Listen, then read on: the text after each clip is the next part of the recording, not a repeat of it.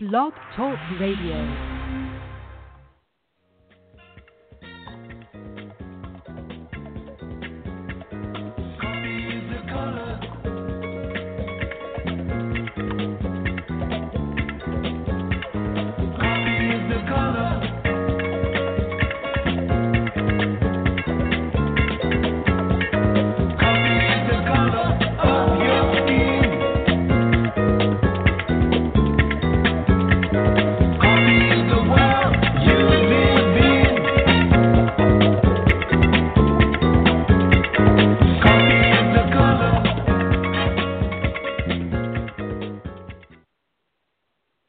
Good evening and welcome to this September 11th episode of Cinema and Noir.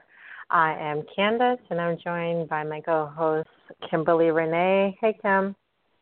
Hey, happy Sunday. Happy Sunday. So we're going to jump right in because we have a lot to discuss today. Again, thank you guys for tuning in. We have a couple of reviews to start the top of the show. Queen Sugar, Atlanta, which is the new FX show that stars, and I think was created also by Donald Glover, When the Bow Breaks, starring Morris Chestnut and Regina Hall, and Kicks, which is a new independent drama that has, I think it's now a nationwide release, beginning this past Friday. We are also going to look at some of the new TV shows debuting this month and in the fall season. And we're going to conclude, if we have enough time, we're going to conclude with a look at some of the most promising stars of Black Hollywood under age 25.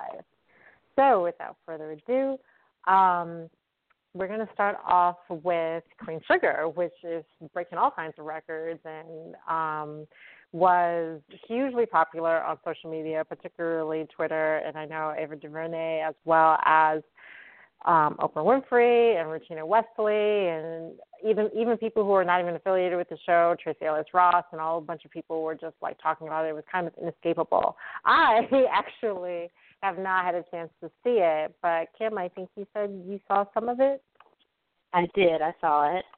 What did you think? Well, actually, I saw the first episode at the Ron's Festival a couple of weeks in Atlanta, and one of the directors for the show, Nima Barnett, was there, and one of the cast members, Omar Dorsey, was there. So that was really cool to see it with a live audience, which really got me excited to live tweet with everyone because I was like, this is going to be really, really awesome. I love this. I'm a huge Ava fan. Films, so I was very interested to see how she would, how her stories would kind of translate on the small screen. And I haven't read the book Queen Sugar because it is based on a novel by, I think it's Natalie Bazell. But people have said it's very different from the book, so even if you haven't read the book or if you have read the book, it's different enough that you'll still kind of enjoy the story. And if you haven't read the book, it's okay because it's kind of Ava's take on the story. But it's based on three siblings who are kind of living their separate lives, and this tragedy kind of brings them back together in the first episode. And then the second episode is them kind of dealing with the aftermath of that. I love Regina Wesley so much. Like Tara on True Blood, I feel like she was like the most underutilized character on that show because she is so talented and so amazing, and I feel like we get a chance to see some of that talent and amazement on Queen Sugar. Her character is like this. She's a writer, kind of activist, this healer, but she has this kind of secret that kind of comes out at the end of the first episode, and it's kind of adds a bunch of layers to her character, her dealing with, this one aspect of her life and then the secret part of her life. The other two characters, Ralph Angel is the brother. He was formerly incarcerated, just got out of jail not too long ago, and is trying to raise his son. He's a single parent. His son's mother is dealing with, I think, some drug abuse issues. And then her sister, Charlie, is this basketball wife who has a seemingly perfect life, and it kind of all falls apart right before she comes home. So it's just the three of them kind of, living their everyday lives, and it's and they're forced to come back. Well, Charlie's forced to come back home to deal with this tragedy that they're all dealing with. Like I said, I love the show. It has the same feel that Ava's movies have, that kind of, subtle feel to it. It's very real. These are human characters. They don't feel like caricatures at all.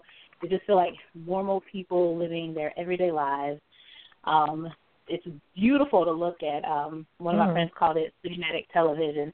It's absolutely gorgeous to look at. It's beautiful. Also, I love the fact that we got the first 2 episodes, which I think were directed by Ava, but the rest of the series, all the directors are women of color. Well, not women of color, but they're women. And I don't know if that's ever happened before on television, where all of the directors for the series are women. I don't think so. Yeah, it's like groundbreaking. So I love to see how each episode kind of develops, and if that's something that she can keep up, because the show's already picked up for season 2, even before the first season premiered. So the people at OWN have great faith in this show, and I'm very excited to see how it develops. Very excited. So. Yay. Yeah, I know. Actually, offline, a couple of my friends and I were just talking about whether or not we are drawn to any of the shows, or whether or not we're drawn to one and not drawn to other. I love the variety of narratives that we're finally beginning to see, that we're not all like the same type of characters and same type of storylines. Like, there's so many different genres and different narratives. That's what I appreciate about it, which brings me to Atlanta, which I only saw a couple of minutes of it and couldn't get into it personally, but I know that was really, really, really popular as well. I do plan to actually watch a full episode at one point, so I can at least say that I watched a full episode before I give like an actual opinion on it. I just know that I couldn't get into it, but I do want to be able to watch a full episode before I comment more. Have you had a chance to look at it or watch it, Kim? I saw part of the first episode, but I have not seen the whole thing. So yeah, what I saw was pretty good. But yeah, I haven't seen the whole thing, so I'll wait. Yes. Yeah. Hold on 1 second. Hello? Okay. Hello, someone else there? Okay, I thought we did. Maybe not. If anyone does want to call in, we are taking callers at 323-375-3242. So call at us if you have any comments, questions, or anything. We're happy to hear from you. We're going to move on to, did you see When the Bell Breaks? I know that is, actually I didn't even check the box office numbers to see where that fell, but did you get a chance to look at it or just watch it? No, I haven't seen it yet. It is number 2 at the box office. Made exactly $15 million, and it's number 2. Sully is actually number 1. Don't Breathe, which I saw and loved, was number 3. Suicide Squad, despite all the negative reviews, is still holding strong at 4. And something called The Wildlife, which I am actually not familiar with, round out the top 5. So just an FYI on that. So I can talk about Kicks, which I kind of hinted at earlier in the show. It's an independent drama that I saw back in, actually no, I saw this recently, but it debuted at the Tribeca Film Festival, which I attended and was not able, didn't get a chance to see this. There were so many great films at Tribeca this year. But anyway, so this is a coming-of-age story set in Oakland.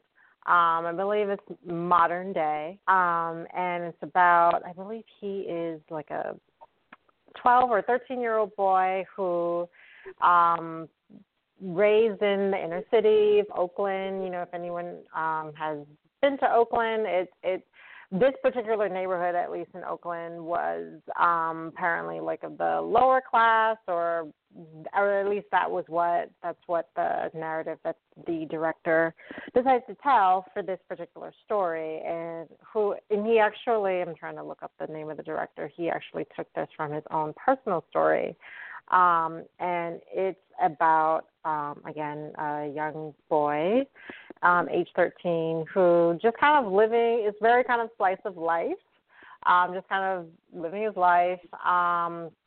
He has these two friends who are constantly talking about all the girls that they bang, even though they're like 14 years old. And we don't really know. We're supposed to believe that everything that they're saying is true, which may or may not be the case because, you know, they're teenage boys, they're in high school. You know, anything could be very much well exaggerated.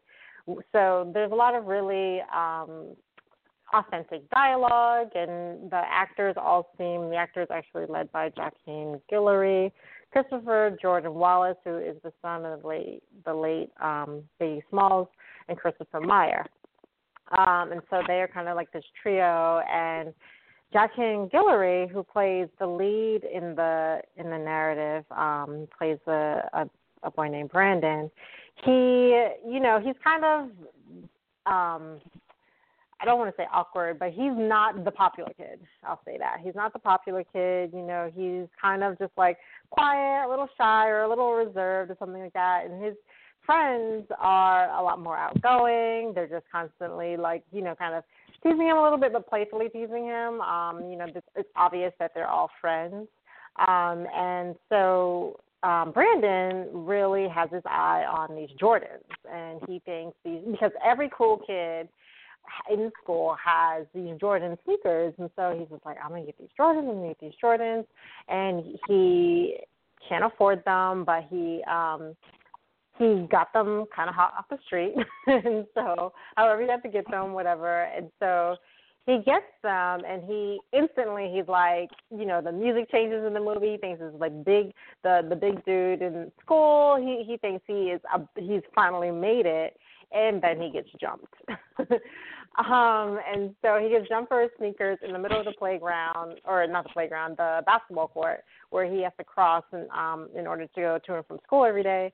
And it's really kind of a redemption story because these sneakers were about something way more than just like, you know, sneakers or like shoes to wear. They represented status. They represented, you know, him kind of like bravado, masculinity, kind of represented all those things to him.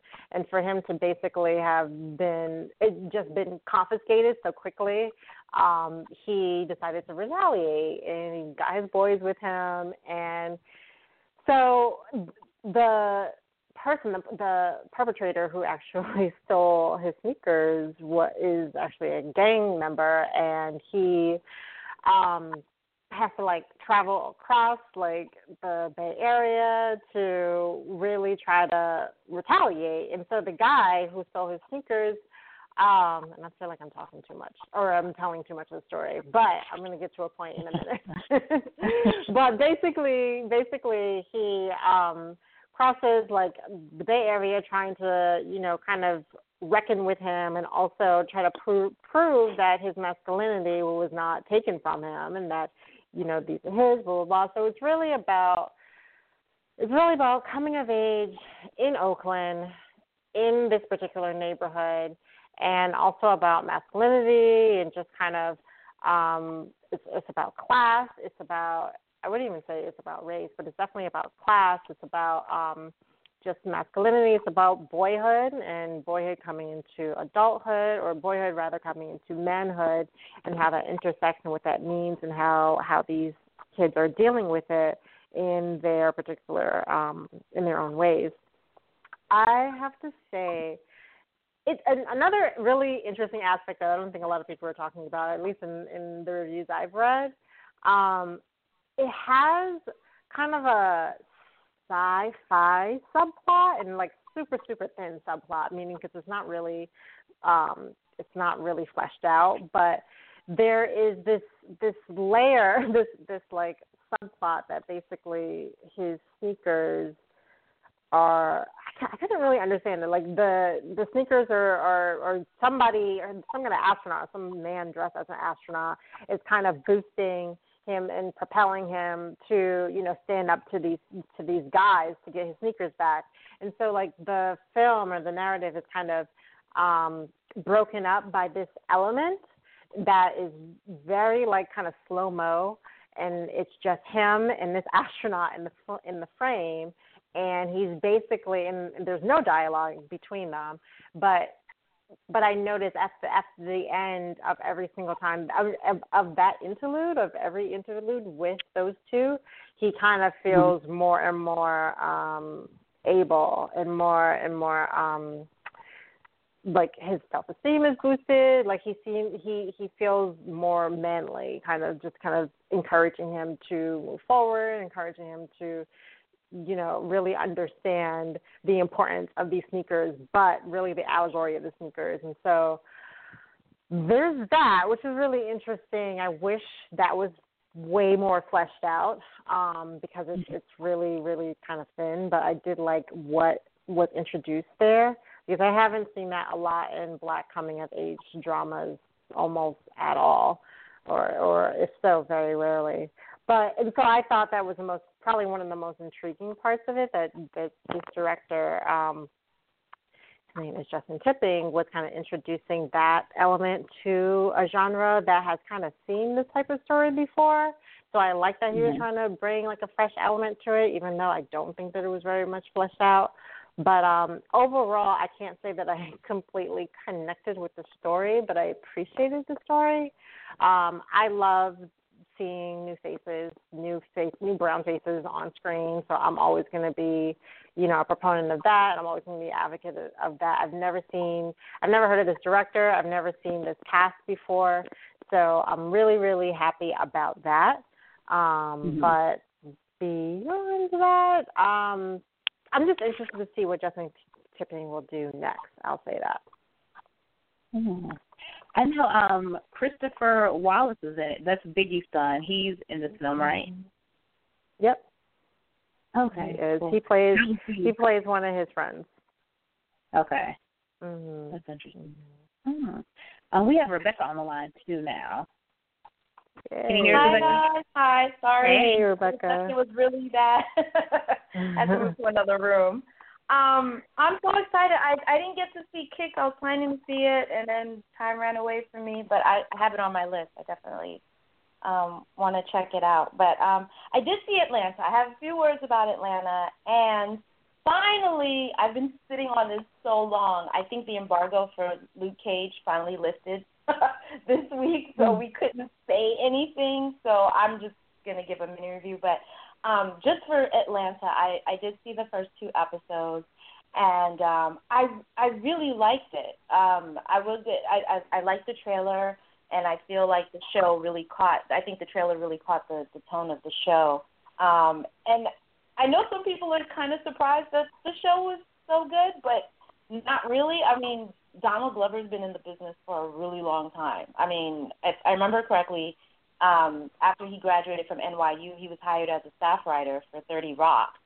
Not bad for your first job. So, and then he was on Community. But I really liked Atlanta, and I think to what you said, Candace, is the fact that we have such a diversity of different narratives within the Black community. We're not just one thing. And I think particularly with Atlanta, we don't have too many Black shows that center on Atlanta. I think we have more reality shows that center in Atlanta. I don't know how real that really is, right? But I think for Atlanta, he definitely caught the tone. And I think he dealt with a lot of issues without being preachy or, message laden. At the end of the first episode, he and his friends get arrested, and in the second episode, Donald Glover's character is basically like stuck in the system. And what I loved about how they did this episode is that it was really from the point of view of Donald Glover's point of view, to see like all the insanity, like the craziness that goes within the incarceration system. There's one scene where one of the people that were being held was clearly mentally ill, clearly needed help, but he was, roughed up by the cops instead. You know what I mean? And it happened so quick, but by the time it happens, you're really, by the time the episode ends, you're really thinking and replaying that scene in your head. So I think the show is off to a really good start. I'm really interested to see what Donald does with the rest of the episodes. I think he wrote the first 2 episodes, and I know that in promoting the show, he said that he has an all-black writing staff, and he was very persistent. He was very insistent on that because he really wants Atlanta to kind of break out and tell a different type of story. And so based on the first 2 episodes, I can definitely see that he's doing that, and I think it's great.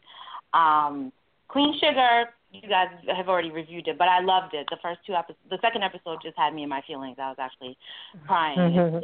It's such a beautiful show, and Ava is so good at that because it reminds me of Kim. What was Ava's first movie? I Will Follow, right?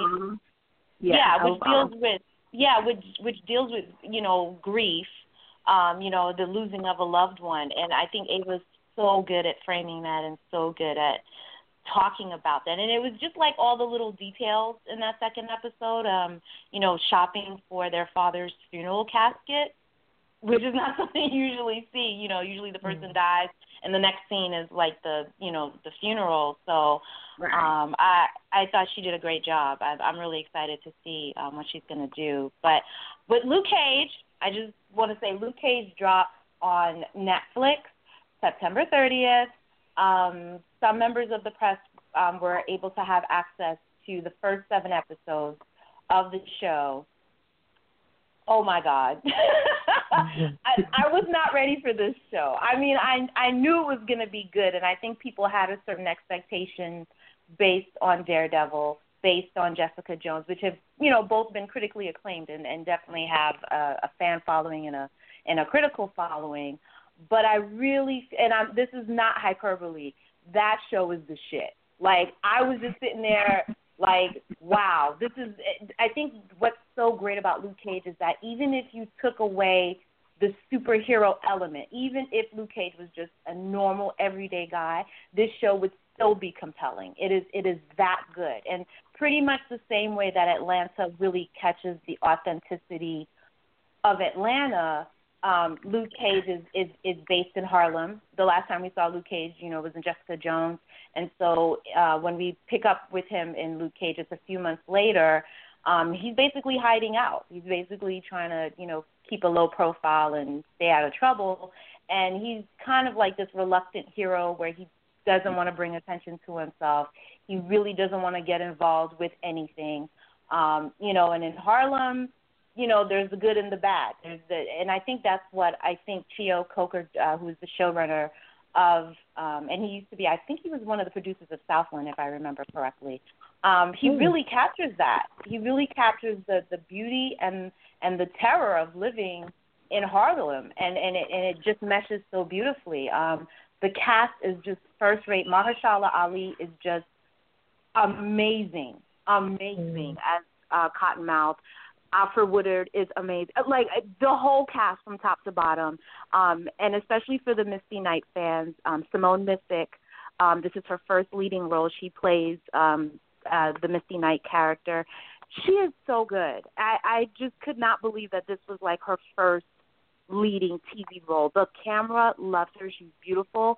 She's smart. She's strong. She's funny. She's kind of like everything that we've been waiting for, because we've had this conversation about how we have a lack of black women superheroes, both on the, the DC and the Marvel side as far as the big screen. And so Misty is sort of like the breakout character where we have a leading black female character in the MCU, and Simone just carries it with ease. I think for a lot of actresses, they would have been freaked out. Like, that's a lot of responsibility. But I think because she's a newcomer and she didn't really know that much about Misty Knight, it kind of works to her advantage. And he just really humanizes the characters. It's just beautifully done. And there was one scene that I particularly liked, which I can spoil this one. The beginning of episode 2, it's in the barbershop. A lot of the scenes take place in the barbershop. Is a scene between Luke Cage and Pops, sort of like his older mentor who runs the barbershop, where they're having a conversation about literature, and they're debating who's the better author. Is it Donald Goines or is it Walter Mosley? And I was just sitting here, and I was just like, I don't think I have ever seen a show or a movie with two black men talking about literature, talking about art, you know what I mean, or particularly as far as writing. And it's so interesting to see how the authors that they like or the authors that they prefer pretty much reflect their values and who they are in their lives, you know what I mean? And they do it in a very respectful way, but I really love the way that that scene dismantles and critiques black respectability, because I know a lot of people don't really like Donald Goines. You know, he had a very colorful life and died in a very violent way. But it was just very interesting to see how both of these authors, how Donald Goines and Walter Mosley, are both important to black culture. So, when it opens up, when it drops on Netflix September 30th, I would definitely recommend that you watch the show. You don't even have to like superheroes. You don't even have to like comic books. You will love this show. It is that good. And I have a friend of mine, Joseph Illich, who's a comic book writer, and he said that Luke Cage is going to be known as the time of BCL before Luke Cage. And I really do think that it's true. Marvel has really turned a corner with this show. So, yeah, kudos to them.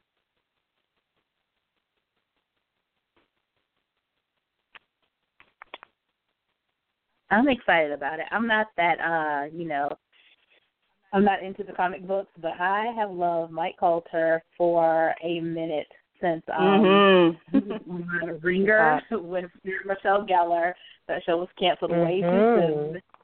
And I loved him on The Good Wife, so I am excited to support this beautiful black man and whatever he does. I'm totally there. Love him. Love him. Yes, he is. Yeah, I have been really, really, really anxious about this.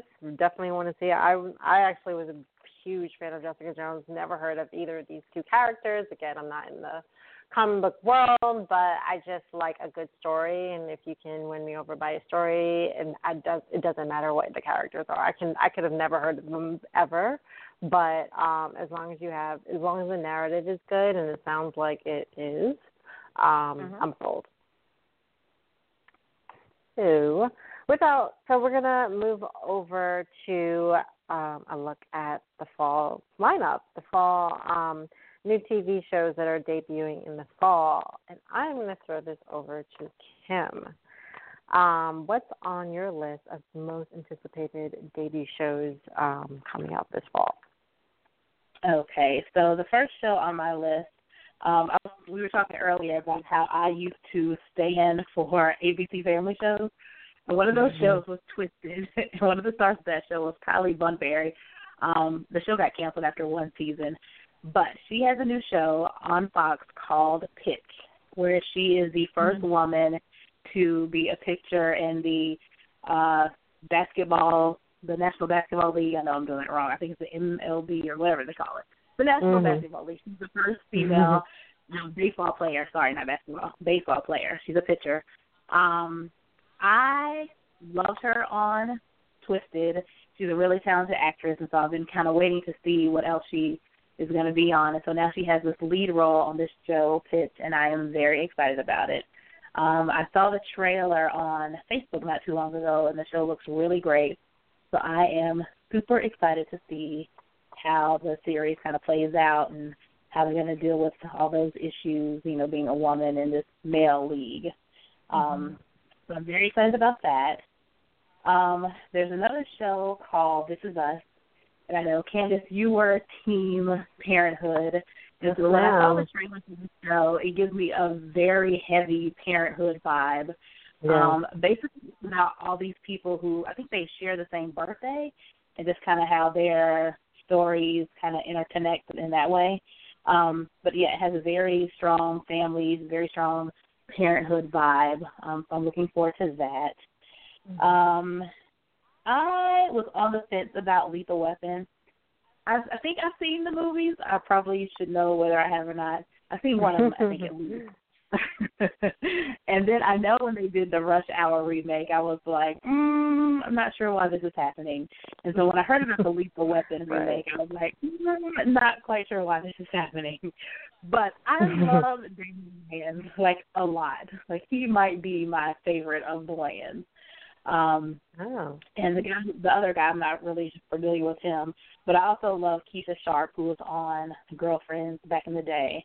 And so they're on this show together. So I plan to give it at least 2 episodes. That's my commitment to Lethal Weapon, to give it at least 2 episodes to see how it plays out.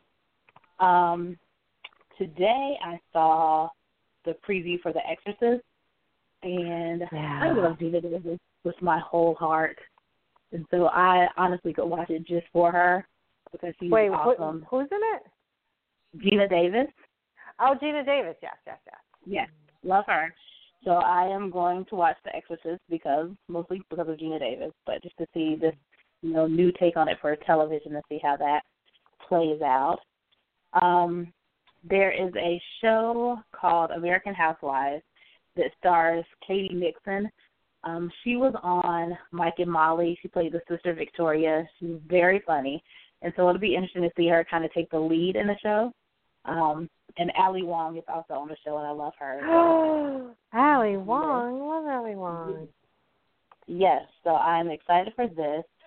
The other shows on my list are mid-season replacements, so they're not starting in the fall, but I do want to give them a shout-out. Shots Fired, which is Gina Prince Blackwood and Sanaa Lathan teaming up for television, so it's pretty much guaranteed to be awesome.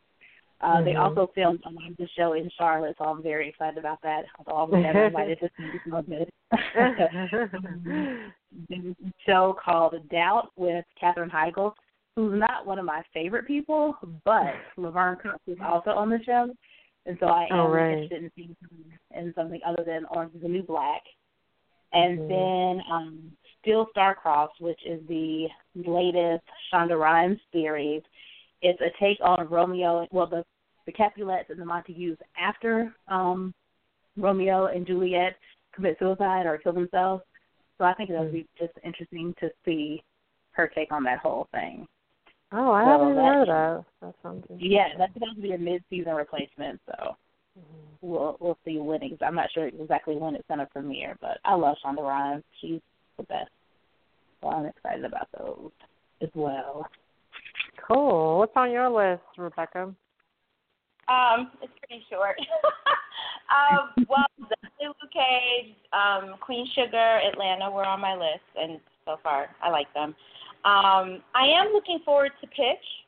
It's a new series coming up on Fox about a woman. She's like the first woman baseball player to play for the major league. And what I've seen from the trailer and some of the behind the scenes look really cool. And also the actress Halle Bunbury is an actress of color. I think she's black or biracial. I'm not sure. So I'm looking forward to that. I have a critic friend of mine on Twitter, Marge Lyons, and I'm going to give it a try, but she wrote this glowing review for this new show called Son of Zorn, and she was like, it's pretty good. And I've actually seen some people tweeting about it, or people who screened it already, and they said it's much funnier than it looks. You might have seen the trailers. It's sort of like he's a cartoon character who kind of looks like a broke-down He-Man trying to adjust to real life or something. So, so I'm going to give it a spin. I'll try to keep an open mind on that one. I'm really, really looking forward to Insecure by Issa Rae. Oh, yeah. All the trailers I've seen so far are a yes. I think the new one dropped on Wednesday, Thursday. And there was a scene where she and her boyfriend are fighting, and she was like, we are not going to be the black couple fighting in the Rite Aid. Yeah.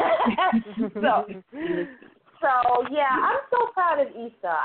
I got to say, like, this was a long journey for her. This was not something, the success did not come to her overnight, and I'm just so proud, that she really stuck to her guns, because there were a lot of, networks that wanted her to change it from awkward black girl to awkward white girl. You name it, they were trying to just whitewash it. So I'm glad that she found a home at HBO. Yeah, that's it so far. I can't think of anything. Well, Masters of Sex is coming back tonight, right? I think tonight or next week. I wasn't really happy with last season. It was a little pretty anticlimactic. I really watched the Josh Charles because I love Josh Charles and everything. And I'm trying to remember when the affair is. The affair coming back this year or next year? Next year. Oh, damn. Okay. I know. It's been a very long time to be affairless. We have not had that all year. Dang. That's a great show. I really liked the second season. It was really good. Yeah. It just continues to top itself. Mhm. Yeah. That's my list. Yeah, I had, well, you guys actually mentioned quite a few of mine already. I had Pitch on there. I really just love, again, I love the variety of narratives. I love that we're starting to finally get Allegiance to do other narratives that aren't just the same narrative over and over, and the same, and different types of characters, different time periods. So really, really, really happy to see that. I also had Insecure for basically the same reasons, but also because this would be the only show that we have that is like it ever. So I'm really, really, really hoping that it's good and that it's well received. I don't get HBO, sadly, and I'm so used to seeing Issa on YouTube. I even have it bookmarked, and I'm like, oh, you don't do YouTube no more? But, yeah, so I'm going to have to be probably super late on Insecure, but I'll be there in spirit, I'll say that, because I really, really want to see that. I hope actually they, like, premiere something or, like, have the premiere episode online like they do sometimes, but... Anyway, that there's a show, Notorious.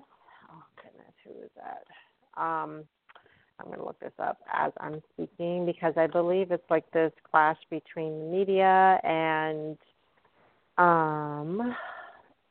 yeah, it's kind of this intersection between, the media and the law, and it stars Ramon de Ocampo, Ryan Guzman, and Kenneth Mitchell, and there's also a woman, I forget her name, and I've seen her in other things. Her name escapes me, but there's been other commercials about that, highlighting that. So I'm kind of interested in that. I was on the fence with The Exorcist. The Exorcist is one of my favorite books of all time, one of my favorite movies of all time, and so I'm just very territorial when it comes to adaptations about it, and I know obviously the writer who actually wrote the book and the screenplay for the movie I don't believe has any affiliation to this TV series, so I'm going to be cautiously optimistic about it. The commercials are decent, so I will watch definitely the premiere episode to see it. There's also a new show called Designated Survivor, and that stars Kiefer Sutherland, and he, from what I can understand, he seems to be essentially the designated survivor in a crash, and he is by default elected to be, or not a crash, but an explosion, it looks like, but he is elected to be the president once the real one is killed. So I guess what transpires there is giving me a serious 24 vibe, but I'm for it. And I also had This Is Us, and I don't know, for some reason lately there's been a resurgence of serious tearjerker shows. Parenthood clenched me. I came on really, really late with Parenthood, but I was able to watch it in real time in its final season, and that was such, I wouldn't even say a guilty pleasure, but I just thoroughly enjoyed crying every week on NBC. and so, and I think I was talking to Kim prior to the show airing that I'm so behind in Foster's, and I was super, super, super late on that party as well. I just started binge watching it on Netflix if anyone's interested in it, but I know Kim has talked about it several times on the show, so I'm not going to reiterate the description of the show, but definitely watch it. If you're missing Parenthood, definitely watch that. And I think kind of as I'm binge watching The Fosters is definitely going to prepare me for This Is Us, which definitely seems like it's for sure replacing Parenthood, and everyone has been saying this on and offline. We were just like, okay, well, this is obviously Parenthood with other people.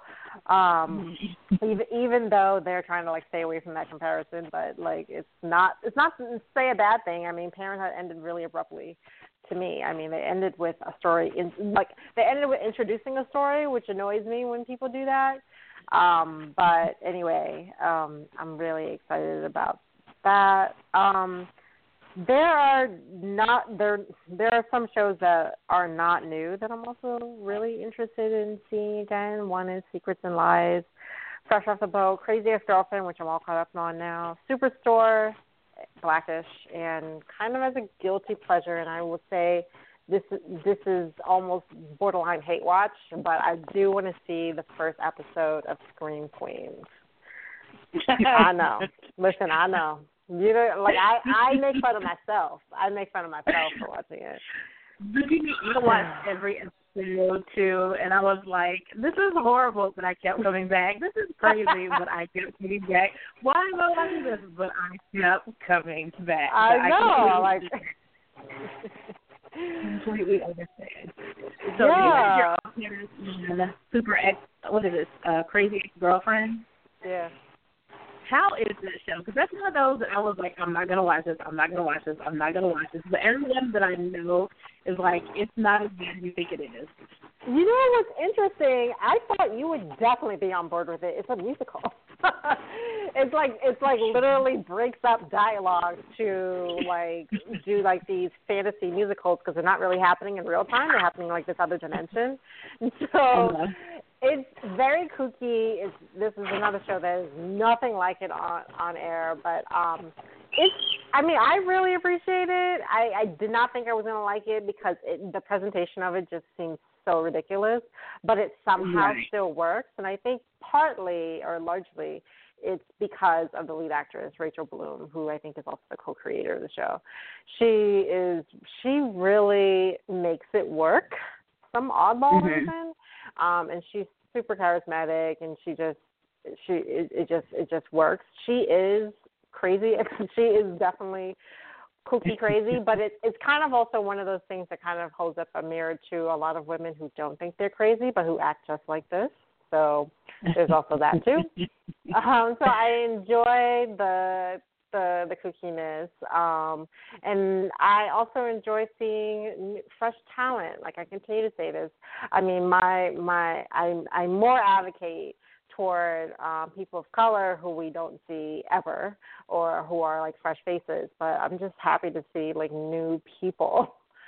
Because Hollywood can be very tunnel vision. You know, they will give Katherine Heigl 95 chances to be on a TV show. And, you know, we've seen like a lot of people over and over and over again, failed show. But there's like a batch of new talent coming out, or at least fresh talent coming out, that I'm also really excited about. I'm glad that Hollywood is finally opening the door for them. And I know Rachel Bloom actually basically had to create her own show in order to get a show. So she is, and that's what happens a lot. Like you just have to basically write your own character, you know, sell your own show, not wait for other people, particularly if you're a woman in Hollywood. So that's what she did. So I do applaud her for that. We can move on. We actually do have time. I wasn't sure whether we would have time to go over some of the people that were looking. Oh, I did have one show I wanted to add. I'm sorry, I totally forgot. Supergirl. I don't know if for a lot of people, Supergirl started on CBS last year. CBS didn't renew it, and so it's going to be picked up by the CW. So it'll be back on the CW. Yeah, so now it's part of the DC family. So they have Supergirl, The Flash, Arrow, and Legends of Tomorrow. So it's like DC Central over there. But of notice, I really just wanted to shout it out because this season on Supergirl, David Harewood, who started out on Homeland. He is on Supergirl. He plays Martian Manhunter. John Jones, love him to death. And it was announced last month that Sharon Leal is joining Supergirl, and she's playing Miss Martian. So we're really getting like our first Black woman superhero on the TV side. I don't know if the kid comes out first. Yeah, so this year we get Misty Knight and we get Miss Martian. And Miss Martian, if you have time, you can totally look it up. She's super cool. She's actually more powerful than Martian Manhunter. Martian Manhunter is, Green Martian. She's a white Martian, which is like a superior race, and so she can just like F him up. So, so I'm so excited. I love Sharon Leal. I'm excited for it because I thought they were going to cast younger. Like, I was suggesting some actresses, in their 20s or whatever. So I thought it was really cool that they actually cast, a more mature. I don't want to say Sharon Leal is old. She's not. But I thought it was really cool that they went in that direction. She's a wonderful actress, and I'm such a fan of hers. So, yeah, tune in. She's good. Nice. Thank you. I did not know that it was picked up because I did see, and Twitter was like erupted when it was announced that it was canceled. So happy to hear that. Yeah. So we're going to move on to a couple of, speaking of fresh faces and just increased visibility, we're going to talk about some of the Black actors under age 25 who we think are most promising and have kind of proven themselves, and we're interested in seeing what they do next. And I'm going to throw this over to Kim. Who's on your list of promising Black actors and actresses under 25? All right. Well, I think first, the entire younger cast of Blackish, those kids are pretty hilarious. They are super talented. And I love that I get to see them every week on Blackish. I love to see them, branch out into movies and other things. Yara Shahidi, Miles Brown, Marsai Martin, and I am forgetting Junior's name, but him too. Yes. They're just all super talented kids. They're really, really funny, really talented. Zendaya is one of those actresses that's kind of, like, at first I was like, I don't get it. Like, I don't watch Disney, so I didn't really understand. Right. But I've seen her on a couple of things. And, she's kind of grown on me, and especially when I, read things about her in, interviews and stuff like that. I am very excited about her career. And now that she's going to be in Spider-Man, I think that's huge and awesome and amazing. So I am looking forward to seeing what she does. Trevor Jackson, he is on American Crime. This last season, he was on the basketball team, the Black guy who played Regina King's son. Super talented. I really love that show, American Crime. That's one of my favorites. Me too. Looking forward to that. I really think he's a really talented kid, and looking forward to see what he does as well. This week, if you watch Queen Sugar, there's a character, Blue. He plays the brother's little boy. He completely broke my heart, had me in the middle of the floor in a puddle of emotions. This little kid was just so upset, and I was so upset watching him be upset. When I saw the premiere in Atlanta, the whole row that I was on, everyone was in tears watching this little boy act.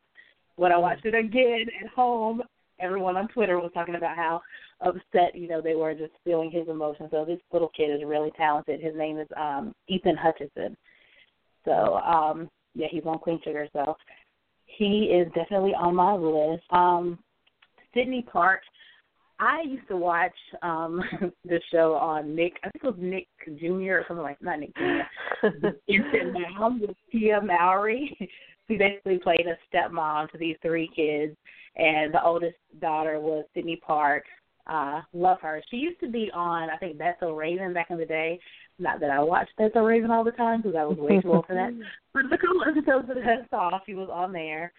Also, Tylen, what's his last name? Oh, gosh. The guy from Everyone Hates Chris, his little brother, he looks exactly like him. Oh, yeah. So those brothers, they look so much alike. Him as well. Sky Jackson, I think she was on one of those Disney shows. She has a big Twitter following. She kind of throws a lot of shade at some people. So she's kind of I need to look her up. I like her already. Yes, love the Twitter shade. And let's see who else is on my list. Amanda Steinberg is one of my faves. Yeah. She's, awesome. So that is mine. That's a great list. I love Amanda. Love her. Who's on your list, Rebecca? He was on my list, and I thought he was. Well, he just turned 26, so I'm gonna have to squeeze him on this list anyway. But Trevante Rhodes, he is the star of Moonlight, the new Barry Jenkins movie that's coming out, which is getting rave reviews at TIFF. For anybody who's been following Toronto Fest, it looks like all the black movies are just knocking it out the park. But people are just like over the moon for Moonlight, pardon the pun. And he's so gorgeous. He's so good looking. And I haven't seen it yet, but I heard that his performance is just amazing. And so I'm really rooting for him. There's another actress. I just want to see big things happen for her. She was in the Roots remake. She played the younger Kitsy. So before Anika Noni Rose played the older Kitsy, she played the teenage Kitsy. And her name is Amiri Crutchfield. Oh, my God. She was only on screen. She was only there for like 30 minutes, but she just broke. Like, she was just beautiful and just so, I just loved her performance. She just has an energy about her. And so I'm really hoping that people will pay attention to her. I think she's only like 17. She's not even 20. Oh, wow. Yeah, really, really talented. And I think Kim mentioned the kids from Blackish. All of them are super talented. And I'm such a fan of Marsai Martin. I'm so happy that they cast her for the American Doll movie. That American Girl movie. That's just amazing, and it totally makes sense because I love her. And those are the two I'm really liking. Oh, Michael Rainey Jr. Michael Rainey Jr. is currently on Power. He plays Omari Hardwick. He plays the ghost. And we saw him in that indie movie that came out a few years ago called Love. And that kid, yeah. Yeah, I was just blown away. I was like, wait, how old is he? And he just carried that movie from beginning to end. And, of course, Quvenzhané Wallace, Always and Forever. That is my girl. And I was so happy to see her in the Lemonade film with Beyonce. Definitely Zendaya. I'm excited for Zendaya. Amanda Stenberg, love her always. I believe she has a new movie coming out with Ama Asante. It's supposed to be a movie that takes place in World War II, and she plays a biracial, half black, half German girl who falls in love with a Nazi soldier or SS soldier. So we'll see how Ama handles that one. I love Ama. But that's my list. Wait, John Boyega. Is John Boyega 25 or under? I totally forgot. I'm pretty sure he is. Yeah. He's like. I'm looking him up now. He is 24 years old. Just making him a cut. Yes, he made the list. Yes, I'm so excited for John Boyega. I just love him, and I'm so excited to see that he is not just coasting on his success of Star Wars. He created a production team with his manager, and they're co-producing the Pacific Rim sequel. He's going to be playing Idris Elba's son's character, which I think is super dope. And I was looking at the tweets, and it looks like Idris will probably make a cameo in Pacific Rim. So the goal to see Idris and John Boyega in the same screen, like that, my head will like freaking explode. I don't think I'll be able to take it. But yeah, he's doing big things. Like, he is not waiting. He is just like, I'm just gonna take this and I'm just gonna run with it. So kudos to him. Yeah. Yeah, and another thing, because he actually has made my list as well, he has ushered in just, I don't want to say acceptance, but I do think that he's just bringing more attention to the fact that black people are going to be in the future, because Hollywood seemed to think that they weren't going to be. And so he's just bringing more, he's just highlighting that we're going to be in the future. that we can be in sci-fi, we can be in genre, and it's not weird. Like, it's completely normal to have diverse representation and ethnic diversity in your sci-fi and genre films. And he, I think he kind of started that even right out the gate with Attack the Block, which remains so ridiculously underrated, so good. Yeah. And then he went right from there to Star Wars, which is like went from 0 to 100 in like seemingly not very long, but actually there's a lot of years between those two films. But you know, mainstream America just realized that he existed when Star Wars came about, so there is that. So he also is on my list. I basically started writing each of their names out, but I'm just going to say the entire cast of The Get Down because all of them are. I had very mixed reactions to The Get Down because it takes so long to get somewhere. And also, I am not a fan of Baz Luhrmann, and it was so Baz Luhrmann like all the way through. But beyond that, the cast is really good. The cast, you can tell, like, they had great chemistry. They cared about their characters. They just seemed very authentic, even despite the fact that they obviously was not alive in the era in which they're playing. But there's such an authenticity and such a love and joy for what for each of their characters and what they brought to each of them. And I would say this is not all of them, but Jaden Smith, Shamik Moore, and Justice Smith, amazing, each of them. And I do not want to get on my soapbox because we only have 4 more minutes, but I'll just say I have been really annoyed by the reception that Jaden Smith has been getting over the last, 5 years or so. And Thank you. It's been extremely annoying. And I'll just say, again, I know we're short for time, but I'll just say, one, he just really proves why he deserves to be here.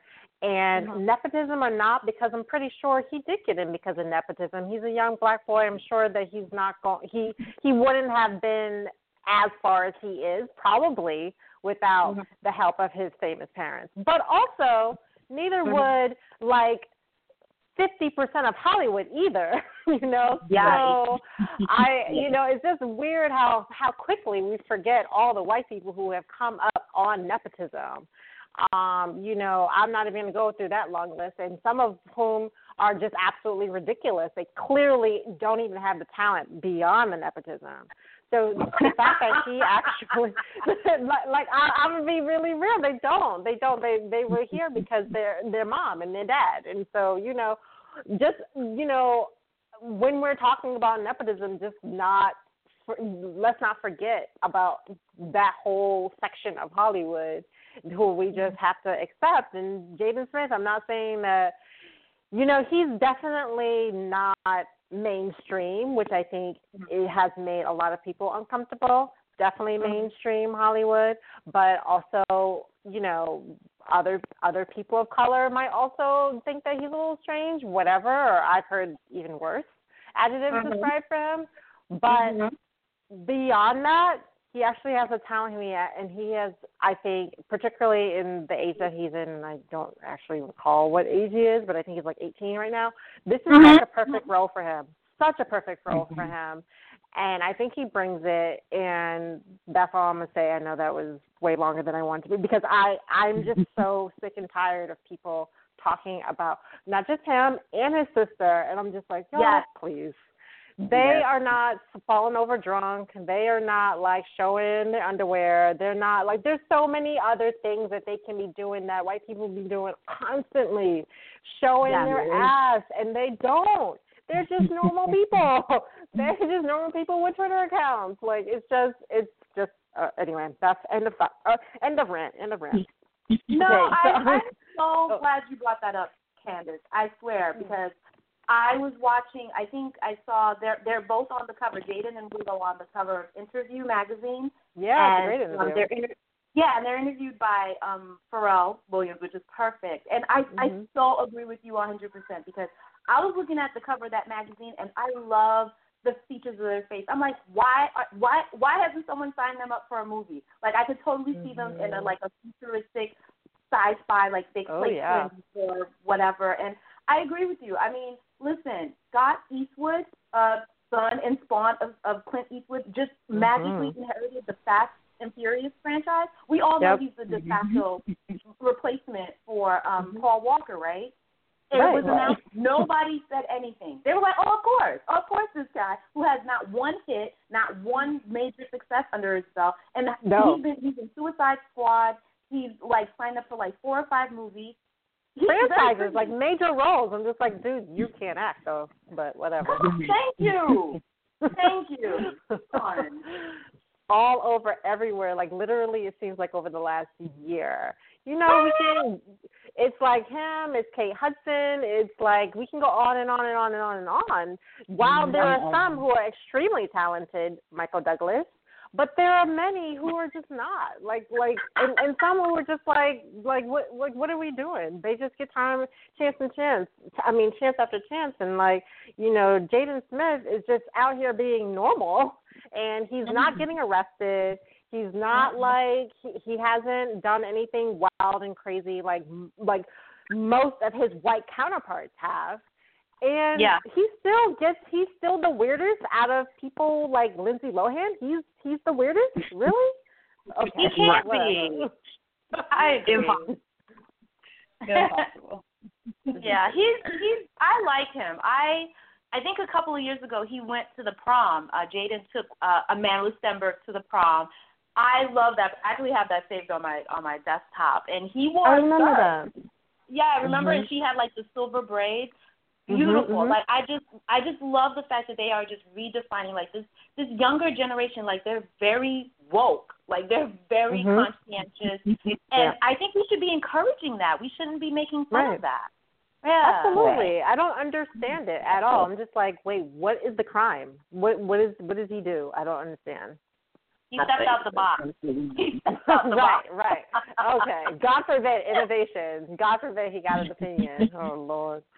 Who else do I have on my list?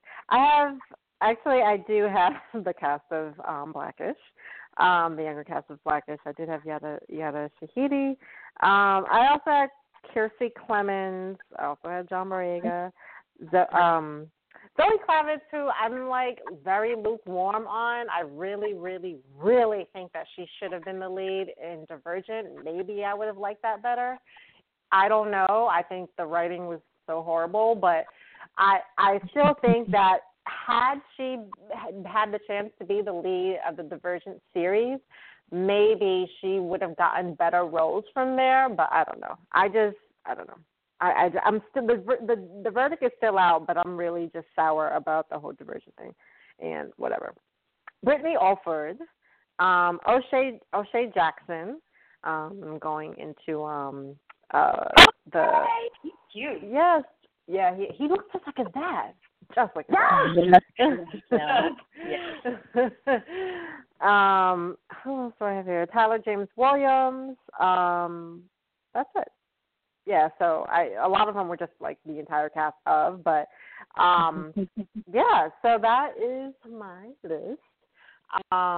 Anybody else that we should be talking about? Trying to think. I'm going into our feed. Somebody agreed about Shots Fired, by the way, for most anticipated fall TV shows. Someone else mentioned China McClain. Do you guys know who China McClain is?